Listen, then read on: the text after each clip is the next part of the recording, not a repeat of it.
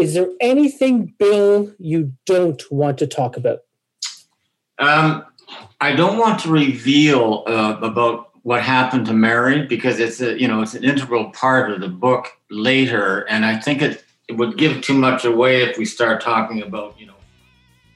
Hi, the following podcast is brought to you by Radical Road Brewery, the best craft beer in the heart of Leslieville. Find them at 1177 Queen Street East. That's Radical Road Brewery. Hello, Corinne and Craig. Thank you very much for having me on your show. My name is Bill Cosgrave. I'm the author of Love Her Madly, and I live in Kelowna, British Columbia, and I'm delighted to be here.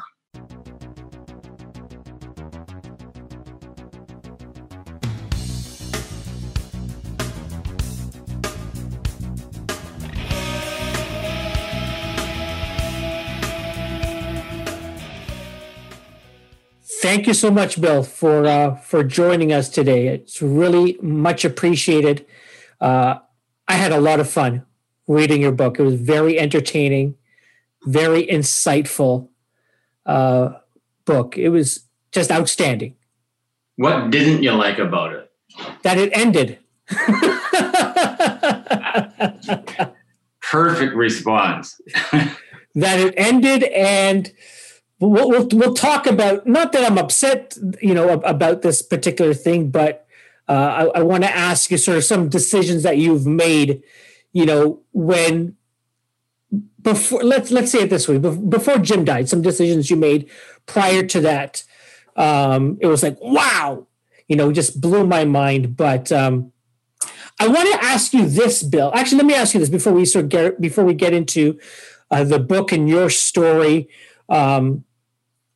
How are things with you? We've all been in a pandemic for the past 10 months. How are things with you in Kelowna? Well, both of my daughters, ironically, live in Los Angeles, and we go down there every, 3 months. They both have family down there, so that has really been disruptive because the last time we came back was Jan 15th, so we're on the anniversary almost, or a little past. Yeah. I'm not seeing them, and we're just staying close to home. Kelowna there's only 125,000 people here, so it's pretty laid back. Nobody's gotten ill in our network, and everybody's leading quite a slow, boring, unsocial life.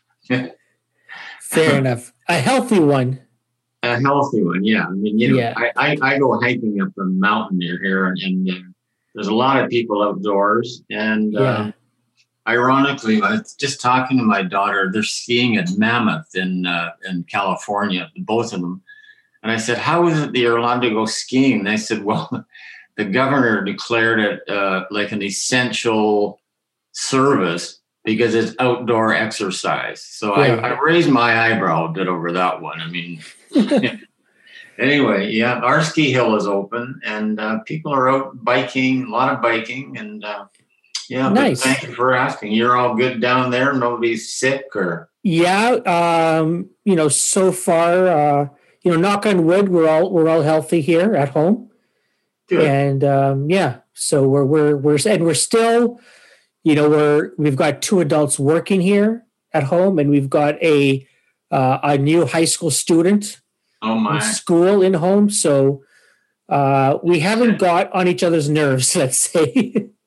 Well, I mean, it's amazing. This post-COVID consequence is going to be pretty profound. There's a lot of family bonding going on, and yes, a lot of people are deciding when they go traveling, when they can, they're going to go and visit family instead of going off on an adventure. So there's a lot of very positive things coming out. Yeah, absolutely. Yeah. So, for those who don't know, Love Her Madly is a book about you, Mary, and Jim Morrison. Right. And it's not a fiction. This is your, not your whole life, but it's a good part of your life story in here as well. It's actually a biography of Jim and a memoir. And some of the bookstores have them in both categories. Interestingly. Yeah. Yeah. I wanted to ask. Sorry. Go ahead, please. It's all accurate. I mean, some people say, "Oh my, are you kidding? You crashed the Academy Awards. You went to the Watts riots." But it all happened. Strangely enough. So. Strangely enough.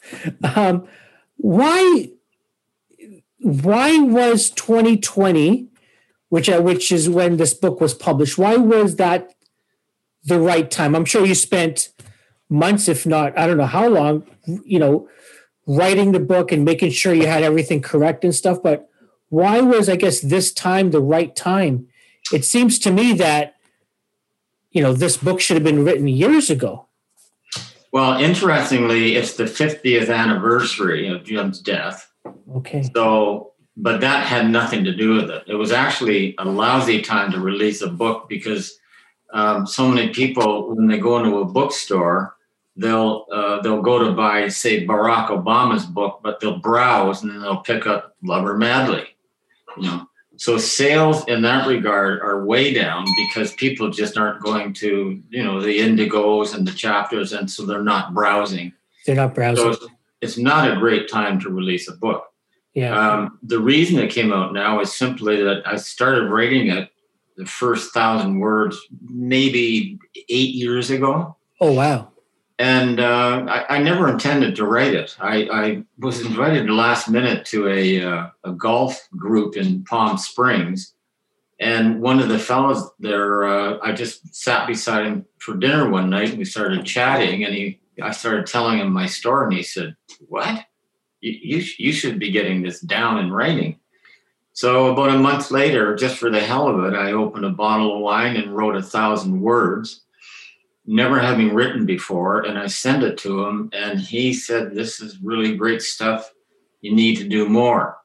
So 3 months went by, and then, I wrote another 1,200 words and sent it off, and 1,500, and then 48,000 words later, it was a book. Yeah, just total happenstance. That's crazy. Yeah. As I'm reading the book, Bill, I go, this guy's like Forrest Gump. You remember Forrest Gump in the movie would sort of be in all of these iconic moments in history back in the 60s. And as I'm reading this, I'm going, oh my goodness, he meets Jim. I'm a big Neil Young fan. You meet Bruce Palmer. You're at the Academy Awards. There's I can't remember the name of the riots in LA, but you're there. It's like riots, yeah. It's like you're everywhere. You meet, you don't just meet Jim Morrison, but you guys are like best friends. I know. You meet Ray, and it's like, wow. And then I managed to get into that Hollywood Palace where the guard finally let me in, and then I had. That's right. Yeah. No, I tell people back then, Kareem, it was a fearless time. There was no fear like there is today. So you did anything. Yeah. I mean, I was quite an outgoing, confident young guy, and I couldn't wait for the next adventure, and I was totally open to it. But there wasn't any fear. Thousands of people were hitchhiking. You never heard about somebody being hurt, or it just was a very different, easy, free time. I wanted to ask you about that because it seemed like you hitchhiked everywhere. You hitchhiked into the States, across the border. You hitchhiked across the States. You would hitchhike locally, just, a bunch of miles down one way. And it seems to me that there was a culture, like I don't know if that's the right word, but like a hitchhiking culture. I'm old enough to remember people on the side of the street with their thumbs out, whether it's on the 401 in Toronto or, what have you. You don't see that anymore. Not at all. Tell me about hitchhiking. There must be so many adventures besides the ones that you chronicle in this book.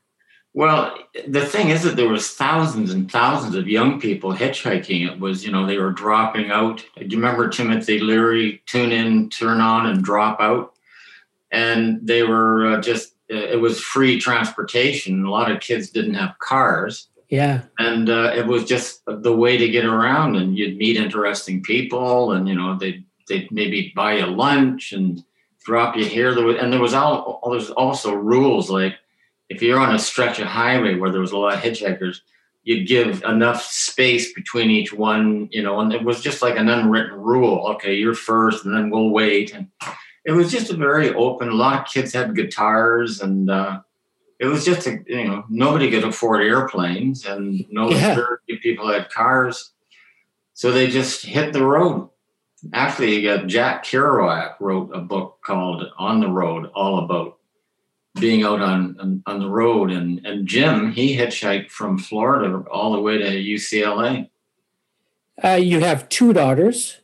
Yes. Have they ever hitchhiked? No. It's interesting, Kareem. You talk to college kids, and they can't even imagine hitchhiking. They can't even imagine it. No. It occurred. When I got a car, when I went back to, got straightened up, and I would pick up hitchhikers all over the place. It was a kindred spirit, and you'd meet some really neat people. That is, yeah. So let's get back to the book. I want to make sure I'm pronouncing her last name correctly. So if I get it wrong, please do let me know. Mary Werbelow. That's it. Okay. Just before you do that, you mentioned Forrest Gump. Yes. That has come up a lot. It's Gumpish. So I was just going through a file, and I found this. I was in the travel business. Yeah. And I found this, which is me with Fidel Castro. Of course. Right? I thought you'd get a kick out of that, because just another example of being in the right place at the right time. Now, where did you meet Fidel? Well, I had the first commercial group to Cuba, and they needed foreign currency, and I took down 250 people on a giant conference, and I chose Cuba. And Castro wanted to make an impression, and oh boy, foreign money, let's encourage more of that. So he just showed up unannounced at the hotel that I had this conference in, and he wanted to meet the guy who brought this group to Cuba. So. And when I was introduced to him, I wanted to say something funny, so I said, "Hables español? You speak Spanish?" And that's why he's laughing in the photograph. Of course. Yeah. Anyway. That is a neat story. How did you first meet Mary? So I was I left home just before I was 16. I went to Florida for 10 days and stayed. And I called my mom and I said, "I like it down here. I want to stay." And she said, "Well, I can't come and get you, but you're on your own." Anyway, I found a nice family to stay with, and I enrolled in the local high school. And I saw this stunning, riveting, amazing girl who was older than me. And somehow we started talking, and we talked some more. And then she said, "Do you want to have coffee?" And we formed this very unusual friendship that we just became very close, completely platonic. Yeah. She was dating Jim then, but I never met Jim. I was never allowed to go to Mary's on the weekend. And that's when Jim would hitchhike in from, he was going to Florida, University of Florida. And he'd hitchhike across Florida, spend the weekend with her, go back, and then I'd see her during the week. And we never met until I went to LA. So you were at the university as well? No, I was in high school. You were in high school? Yeah, Mary was 60. Is 63, 64. Okay. And Mary was a senior, and I was 3 years younger. But we just clicked. I don't know what it was. And then Jim transferred to UCLA to go to film school. Mary then followed him out. And then she wrote me these letters. "Oh, Billy, I'd love it out here. It's great." And then I went to university in Montreal with Loyola College, Jesuit priests. and a maniac for a dean. You got kicked out. I did, yeah.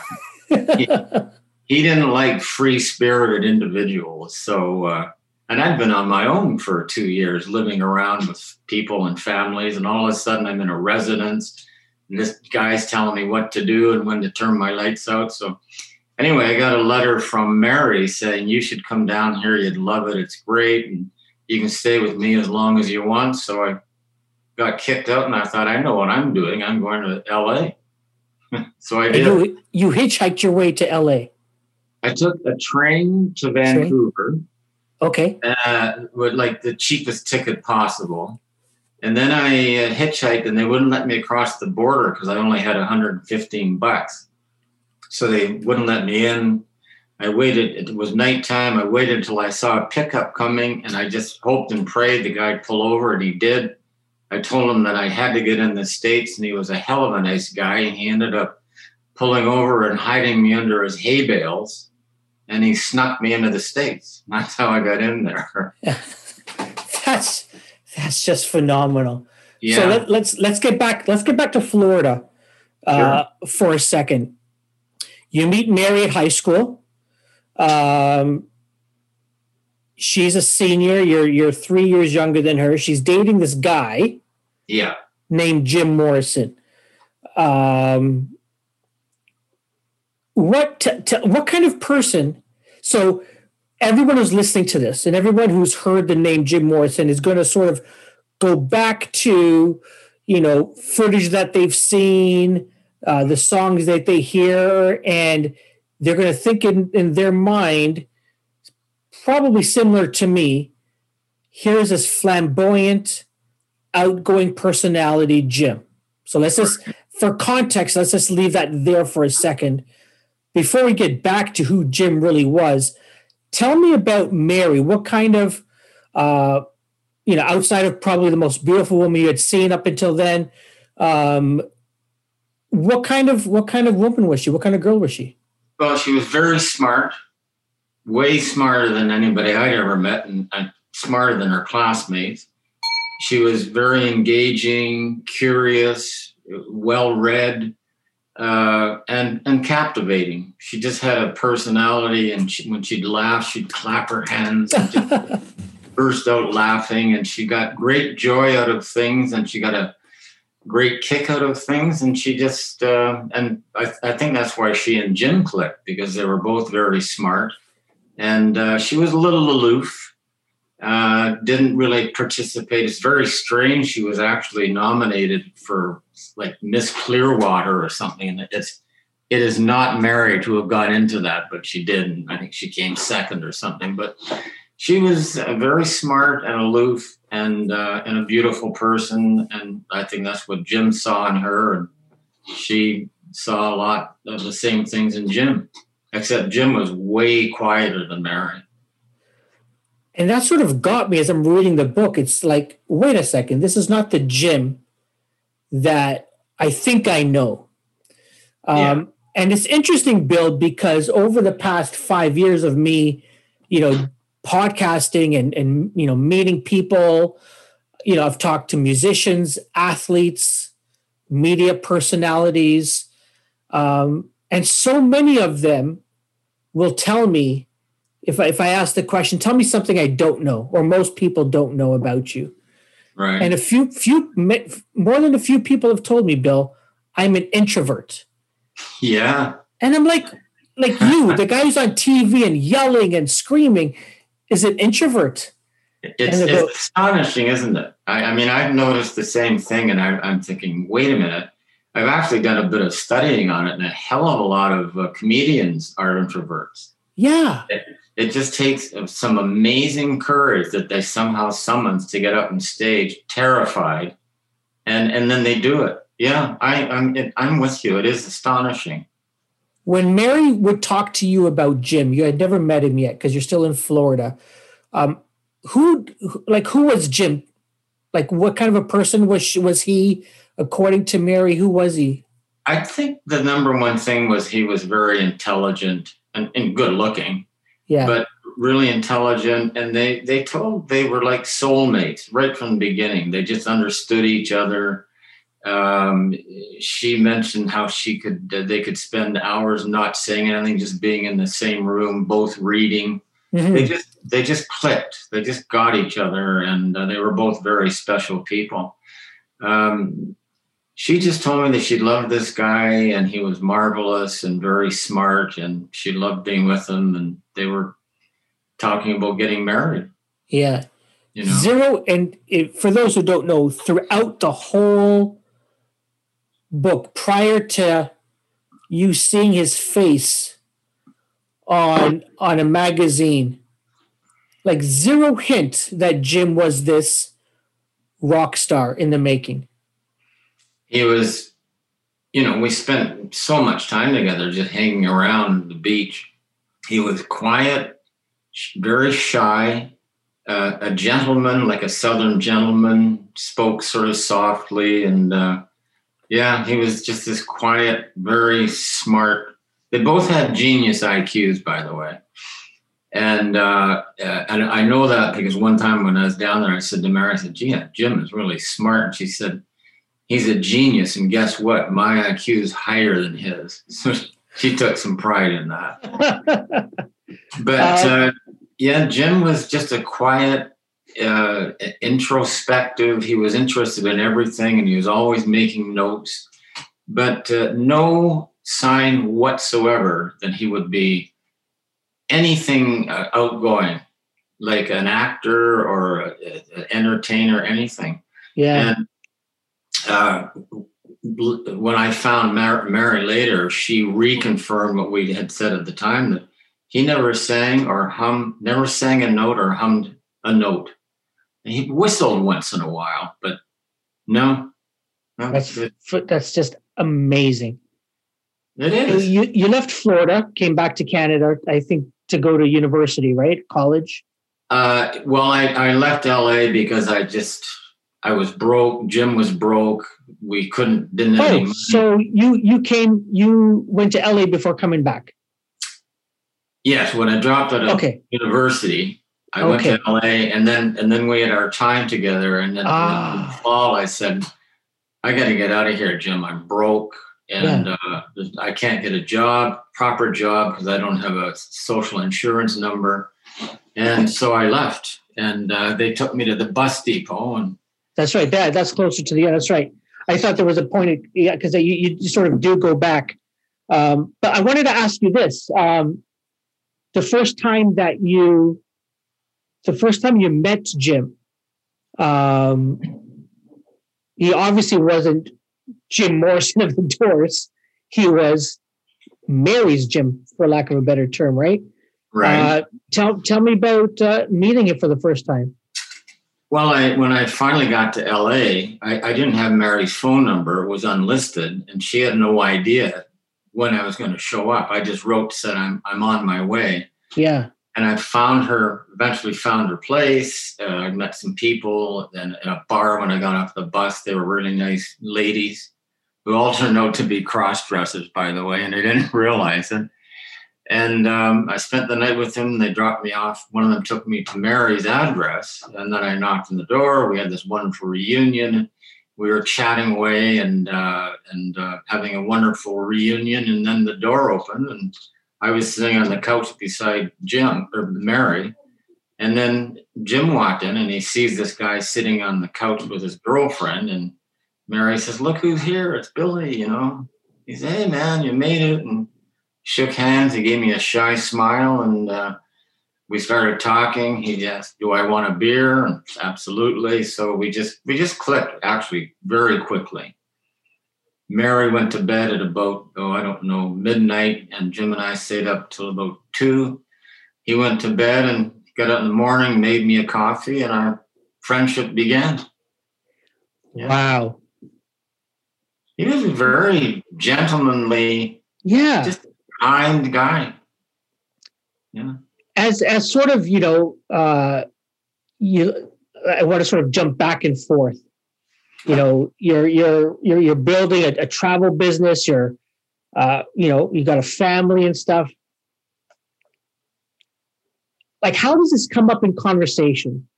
Hey, I used to be Jim Morrison's best friend. or me and Jim were best friends back in the day. Like, did that ever come up? Was it something that you readily brought up or that you were shy to bring up? I'm really curious how that conversation would come up. I can't even remember a specific. My girls didn't know who he was because they were, way younger. Of course, yeah. And the music they listened to. And maybe sometime, a song came on and I'd say, hey, I used to live with that guy. And they'd say, what do you mean, Dad? And I'd say, well, when I went to California, and he and I were friends. And as a matter of fact, Kareem, they haven't read the book yet. And it's intentional because the stuff they've heard about Jim, wild, crazy, sex, drugs, rock and roll, they are promoting the book, but they're not that interested in reading about their dad smoking a bunch of dope and drinking. And it would be strange. I'm guessing, right? Yeah. I'm trying to think if my dad had known someone, known Elvis or someone like that. Yeah. And, got high with Elvis and got drunk with Elvis. And I'm wondering whether I'd want to read that. That's what it is. I mean, that probably will get around to it, but it is, but I was a kid. I was 18, Yeah. And so that was basically, it was a non-issue until I came back and I said, hey, girls, I've got this guy and he wants me to write a book. What about, good, have a nice time. And they went off somewhere, Jeez. Don't they know the Doors? Oh, my goodness. Right. That's so interesting, Kareem, how many people know Jim Morrison, though. I mean, of course, every generation is fascinating to me. Yeah. When you were talking to that girl, Meg, you're talking about Neil Young sold half of his of his songs. So I read recently that, and so for perspective, when Jim and I we were both broke, I had some money. I'd buy us hot dogs, beer, a cigarette, but he had zero money when I left, and his estate is now worth close to $90 million. Yeah, you used to sell. Was it you were selling phones, or I'm trying to remember your job you had back then. Oh well, I was hired by. This is an interesting story. I didn't give the guy's last name in the book, but a guy named Huntington Hartford was the wealthiest man in the U.S. He had a 23-acre estate in Beverly Hills, and he had he owned an island in the Caribbean, and he'd throw parties and bring in 10,000 roses. Anyway, his son was not very sophisticated. And I would go to this club where Mary danced, and she was the key dancer. And this kid would go there with an older guy. And anyway, long story short, they asked if they could join me. I started talking to them. And the guy paid me to be friends with Huntington Hartford III. Oh, yes, that's right. Yeah. And we'd get in this ridiculous red Rolls Royce, and he'd push a police siren.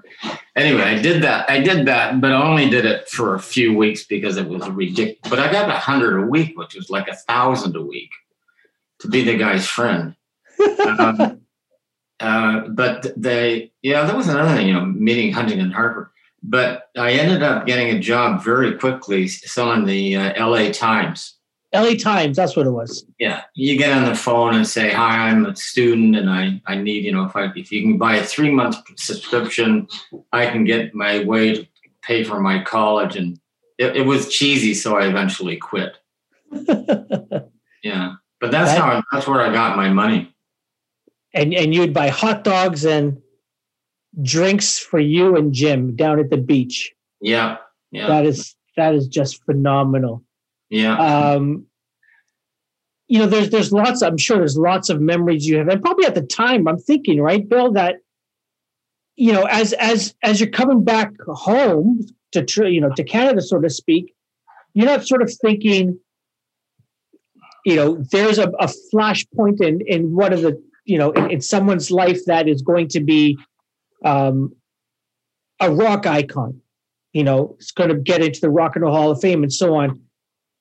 And so, I'm curious about your favorite memory, really, with you, Mary, and Jim. If you have one. Just being with them. Just hanging around with them, talking, smoking a joint, laughing.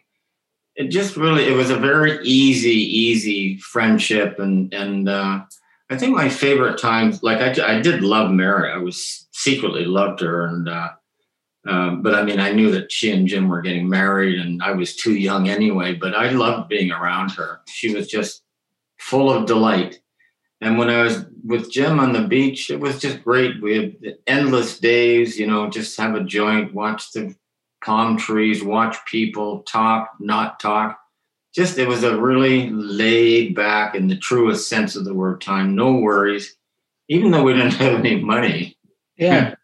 I had just enough. And Jim was living on a roof, and this guy that let him live up there would, feed him some dinner sometime. But I think just a totally hippie, laid back, no cares in the world was a collective favorite time.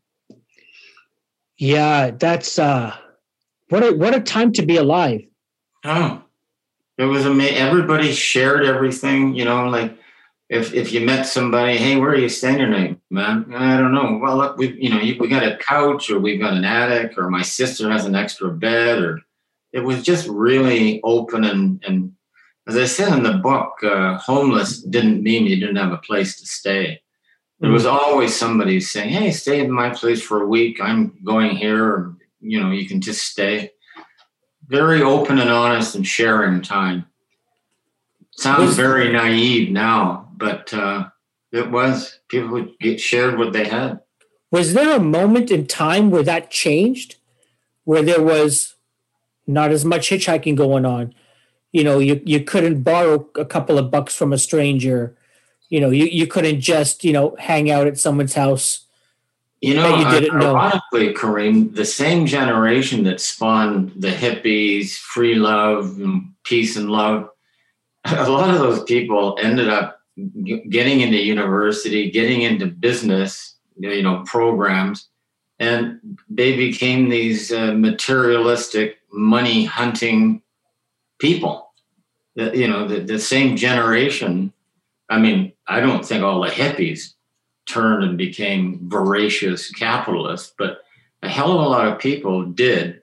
So I think, the Vietnamese War, certainly, as I mentioned in the book, the killing of John Kennedy was, as Jim felt, the loss of America's innocence.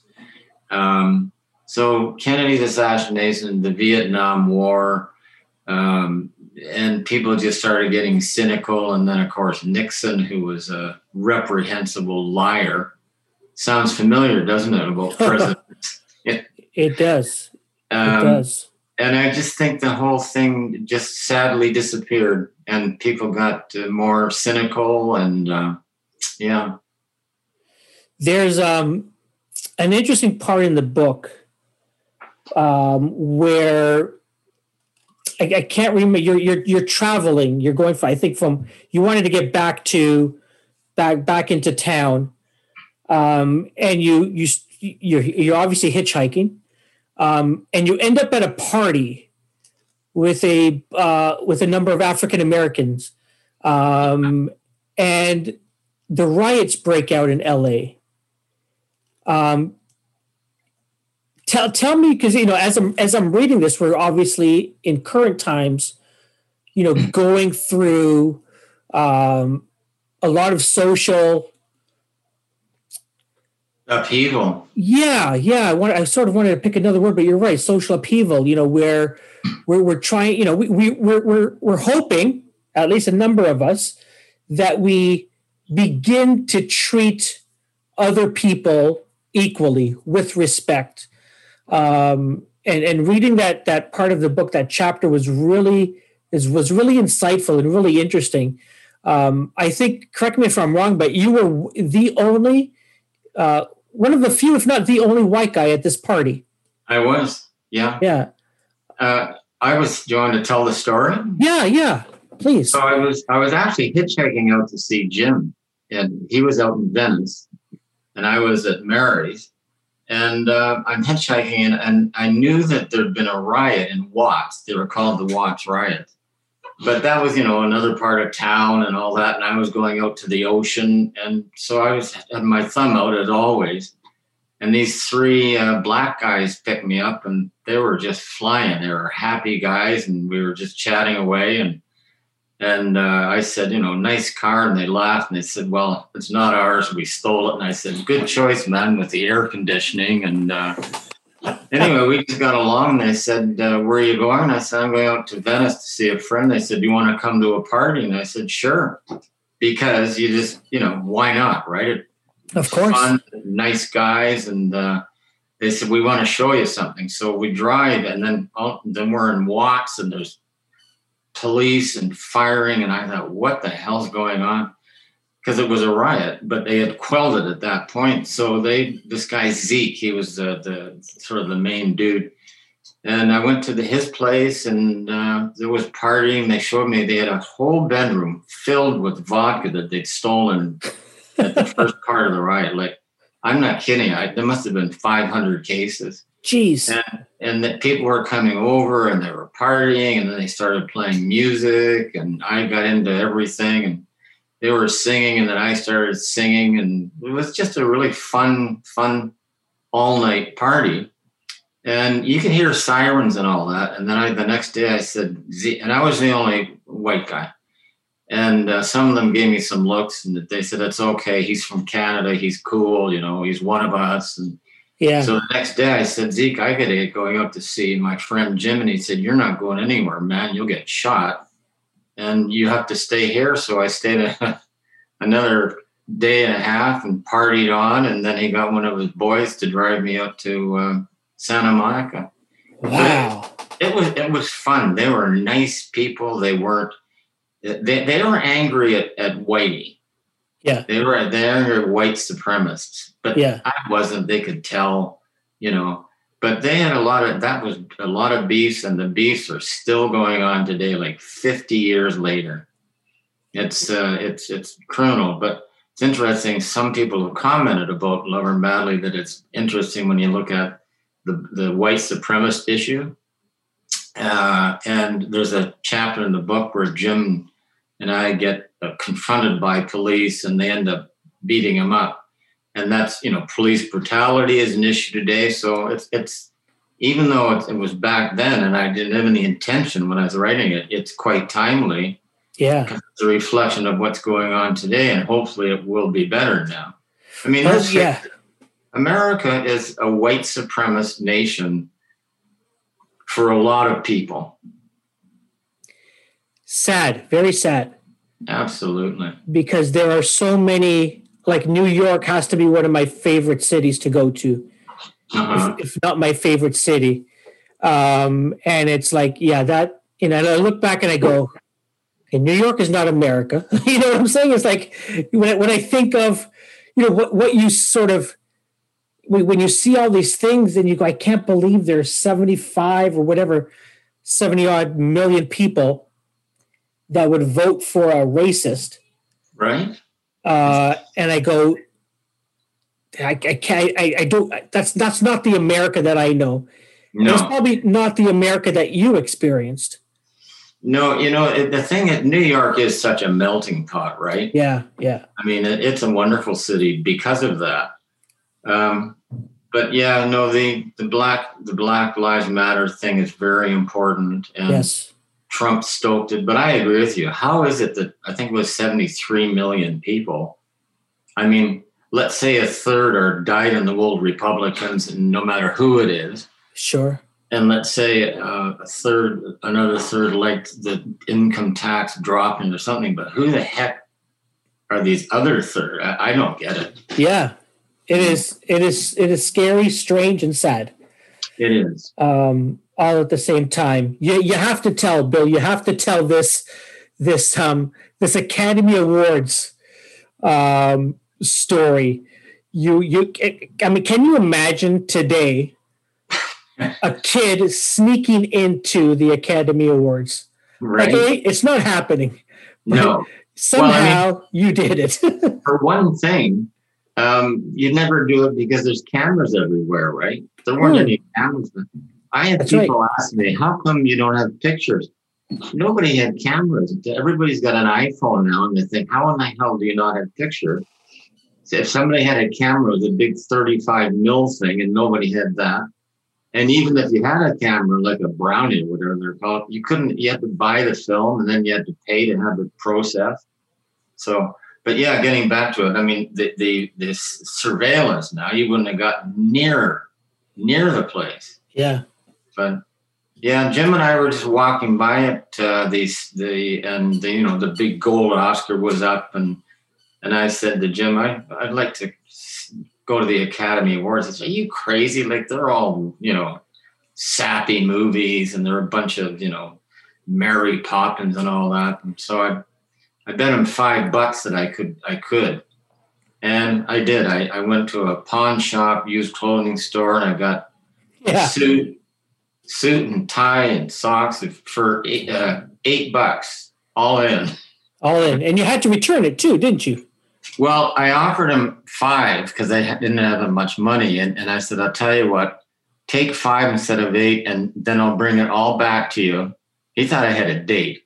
And I said, I'll bring it back in 4 days and you can keep it. So you're like renting it to me. So that's how I got him down to $5. And then I hitchhiked out to the Academy Awards, and it was, throngs of people out in front. I went around back, and even though there was a huge fence separating the front from the back, it said, no trespassing at the back, but all these trucks were pulling in, and I just edged my way in. I had a suit on, and, I guess I looked respectable. And I got right up beside there was a truck fairly close to the stairs, and I thought, oh boy, I'm getting closer. Then I saw a guard at this backstage door, so I leaned against the wall, and then I heard all this scuffing and noise, and I thought, oh man, it's the police. I'm nabbed. And it was a limousine coming in, and there was, it must have been 50 reporters yelling and scuffling, and they had their cameras. And it pulled up right beside me, so that when the door opened, the back door, this guy who was famous then, his name was Jimmy Durante, he opens the door and I'm there and he's there. The door closes, his handlers get out the front, and the photographers start sort of pushing up after him, taking pictures and all that, and I'm behind him. And I get shoved right up with him, and then the door opens. We all go in, the door slams, and all of a sudden I'm inside the backstage of the Academy Awards, and they all went off right this way, Mr. Arnie, and I, people, the band's tuning up and checking mics, and I just walked up to the front, and here was every star I'd ever seen in my life, all in one room. That's crazy. Yeah. And who got you your drink? Because you didn't have a ticket for a drink, right? Yeah, you're supposed to have a drink when you show you belong. So I went up to the bar and I ordered a glass of champagne, and she gives it to me. She said, I asked for a drink ticket, and I thought, oh man, I'm hooped. I didn't know you needed a ticket. And then this female arm goes by me with a ticket, diamonds on it, and you can have one of mine. And I turned around, and I'm just trying to think of her name. Famous movie star. I'll get it in a minute. Yeah. Anyway, I said, thank you very much, and she smiled at me, and then she raised her eyebrow and she looked at me, and I'm sure she knew what I was up to. Yeah. She was in the movie called The Days of Wine and Roses, and I've just lost her name. I'm trying to see if I can find it. I didn't write it down, but that's just amazing. One of those, where were you when? Yeah. You were there. You were in there. And everybody would put down their drinks after having one sip. I figured they weren't drinking because if they won the Academy Award, they didn't want to be drunk. So I just started taking their drinks. Mm-hmm. You finished them all off. Yeah, I had, and then should I tell you the story about getting caught? Yeah. Okay, that's if somebody buys the books. Anyway, so I'm just feeling great, and I'm looking at all these movie stars and nodding at everybody, and they're nodding back, and I'm thinking I'd have to find a seat. And then a guy comes up in a tuxedo and he says, "Can I see your invitation, please?" And I said, "Yeah, sure." So I'm doing the old digging around in my pockets, and this goes on. And he says, "You can't find your ticket because you don't have one, your invitation." And I said, "What do you mean?" And he said, "Look at every guy here, what they're dressed in, and look what you're dressed in." They were all in tuxedos, and I'm in this secondhand, ill-fitting suit. I just stood out. So he takes me outside, and I'm into the throngs. And actually, there was some girls that were screaming, "Oh, who's that?" So I walked towards them, and they said, "We have your autograph." And I said, "Sure." So they had a magazine. I signed the magazine and left. Nice. And then I went down and found Jim. Where were you? Oh, I was just at the Academy Awards. Yeah, and I said, "You owe me $5." You met so many people when you were there, not just movie stars at the Academy Awards, but I think I told you earlier, I'm a big Neil Young fan. You met Bruce Palmer. I don't know whether that was just a quick encounter or spent any time with him, but would love to know a bit about your impressions of Bruce. Okay. Well, I lived on Old Yonge Street in York Mills, and there was always kids at our house because there was four of my family, and one of them brought home this shy young guy named Bruce Palmer, and in Toronto, and Bruce would come over, and he was very quiet, and he'd just sit there, and he'd just play his guitar, just strum. I can see him to this day. And he was a lonely guy. He'd come over and he liked being around my family. There was a couple of girls and their girlfriends. And so he would just come over and just strum his guitar and just not say very much. But he was a very sweet guy, very sweet. And then I went off to Florida. I didn't know what he had done. I didn't have any idea that he pursued guitar playing. Okay.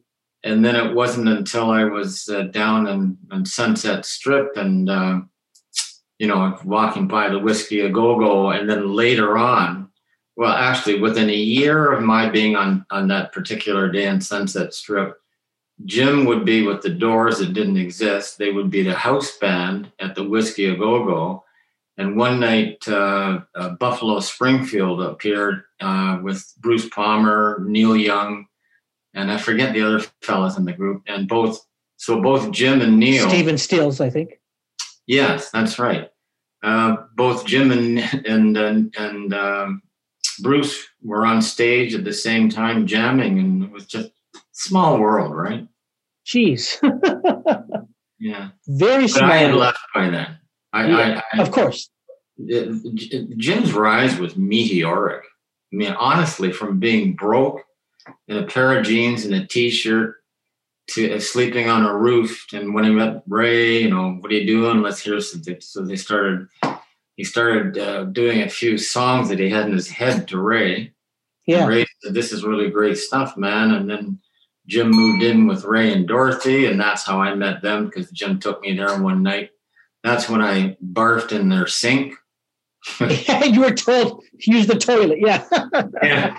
The next day, Jim says, "Hey, man, next time, don't barf in their sink, barf in the toilet." So. Another thing, my daughter probably wouldn't be hugely amused about reading, right? Oh, my goodness. Well, we'll have to send her this episode. Here's happy birthday. Here's Dad. Right, exactly. Mary dumps Jim. Right. I guess the three of you still remained friends, or you were sort of the guy in the middle who was best friends with both of them. Yeah, so speak, I wouldn't say best friends. I'd say very, very close friends. Yeah, with both Mary and Jim. Like I don't know if Jim even had any friends. I actually mentioned that in the book. It's like he never talked about anybody. Nobody had phones, right? You don't just call people. Yeah. And we just hung out, and he never he just happened to run into Ray. Ray thought he had gone to New York, which is what he said he was going to do. So he seemed almost like a compartmentalized situations. So I'd say we were very close. I can't say I was his best friend because maybe he had another friend that I never knew about. Sure. But I still haven't heard about him. Yeah. I don't want to go to, we've talked so much about the book, but I really think people need to buy because there's so much in there. And I want to thank you for, telling stories from the book. But just a reminder, the book is Love Her Madly, Jim Morrison, Mary and Me by Bill Cosgrove. Cosgrave. I apologize. Just an amazing, especially if you're a music fan, this is a book for you. If you're a Doors, Jim Morrison fan, definitely a book you should get. Just an amazing story, amazing human story, amazing snapshot of a time in history that I think is very important. We talked a bit about that, Bill. But I want to get your thoughts on. It's almost the old phone ringing in the back. Sorry about that. That is fine. By the way, I'm making an offer. If somebody buys the book and doesn't like it, I'll give them their money back. I mean, the reviews have been fantastic. There you go. Like it's just been released in Russia. Wow. Congratulations on that. Yeah, thank you. I didn't know you wrote Russian. It's almost Shakespearean what happens with Jim. Someone high IQ, very intelligent, someone that entertained millions of people around the world, very successful in that sort of area, succumbs to his demons in Paris, France. When you think back of your time with Jim and what ended up becoming his downfall, how do you choose to remember him? Well, certainly not the way Oliver Stone portrayed him in his movie, which, by the way, Ray Manzarek despised it, and he despised Oliver Stone. The Jim that I knew, it was a kind, lovely, sweet, shy person, and that's the one who Mary loved. That's the guy that I loved, and he never said anything bad about anybody. Yeah. And I think that that when he finally got money and he started tasting alcohol, I mean, he did a lot of acid, but that was not addictive. And he was trying to expand his mind, and he was so curious what's going on in the world and what happened after you die, and big questions. So he wasn't addicted to that or marijuana. That was to expand his mind. Are you frozen? No, I'm here. Sorry. Oh, okay. I'm so mesmerizing, I've frozen your face. Yeah. So I think that alcohol, and some alcoholics, they just can't stop. Mm-hmm. I think it just got him. My theory is that that's why he was able to be so uninhibited on stage. He wasn't really into cocaine. I mean, he tried it, from what I understand. I didn't know him then. I know he did heroin, but he wasn't addicted. He was addicted to alcohol. Yeah. And I think that if the Doors had, and one of them mentioned this, if they had known more about AA, that maybe they could have got him there and they could have saved him, because he was so smart. He maybe would have seen the light. Actually, in my epilogue, I imagine that he quit drinking and came back to UCLA and got a job as a professor teaching at UCLA. And yeah. So I for the lovely man that he was, not the uninhibited, crazed, like Ray Manzarek used to call the bad Jim, Jimbo. So, here comes Jimbo, like inconsiderate and unkind and nothing like his essence. Yeah. Yeah. So that's fascinating. very sad, Yeah. Amazing, smart, lovely guy.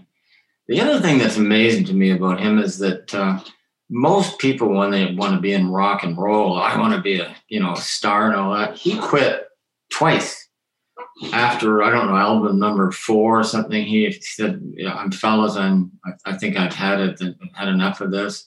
And then he went back and he said, "Well, let's do one more." And this was a huge hit. And by the way, they sold something like 120, I think, million records. And they've had like 800 million to 1 billion hits on the music streaming channels. Yeah, for sure. It's still huge. It's bizarre. It's the music is timeless. Yeah. And then after their last album, that's when he said, "Okay, I've had enough. I'm going to go to Paris. I want to be a poet. And see you guys later. Maybe I'll come back. Maybe I won't." So, I mean, he actually twice at the pinnacle of his career. I don't think he liked people idolizing him. I think he liked people thinking for themselves, and which is why he told that Miami audience, he said, "You're all a bunch of fucking idiots." And I think he thought they were, think for yourselves, and yeah. So, pardon my language there. That's fine. Obviously, you were still a very young man when you left California to sort of start again back up in Canada.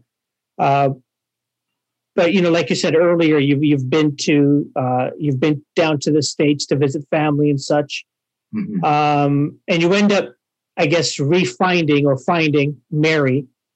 Right. She had a lot of Jim's stuff or writing or letters or things of that nature. Yes. Tell me about that.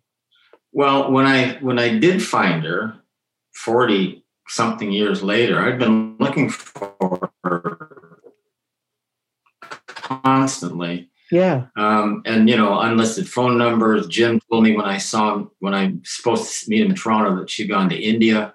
Anyway, I found her, and she told me that she had a bunch of memorabilia from Jim, notes, drawings, cassettes, poems that she really treasured.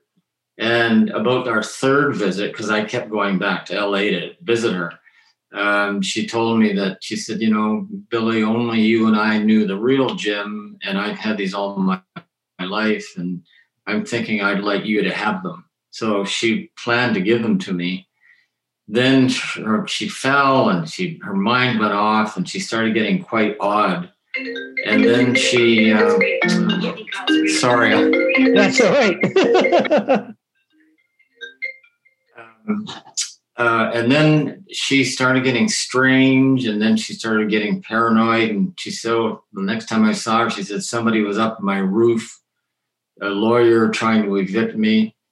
Then I went back to Canada, and then I got a call that she had actually died. But then I went down there and I found out she hadn't died, but she had left the trailer park. It had been her house had been torn down, her car towed away, and with it, her memorabilia. The interesting thing is that the very nice manager of the trailer park who took over, she told me that Mary would say to her, "The last thing I want is for Mike to end up with my memorabilia." And I said, "Who's Mike?" Because I didn't know she knew anybody, and that was her ex-husband. Oh. But he's disappeared, she's disappeared.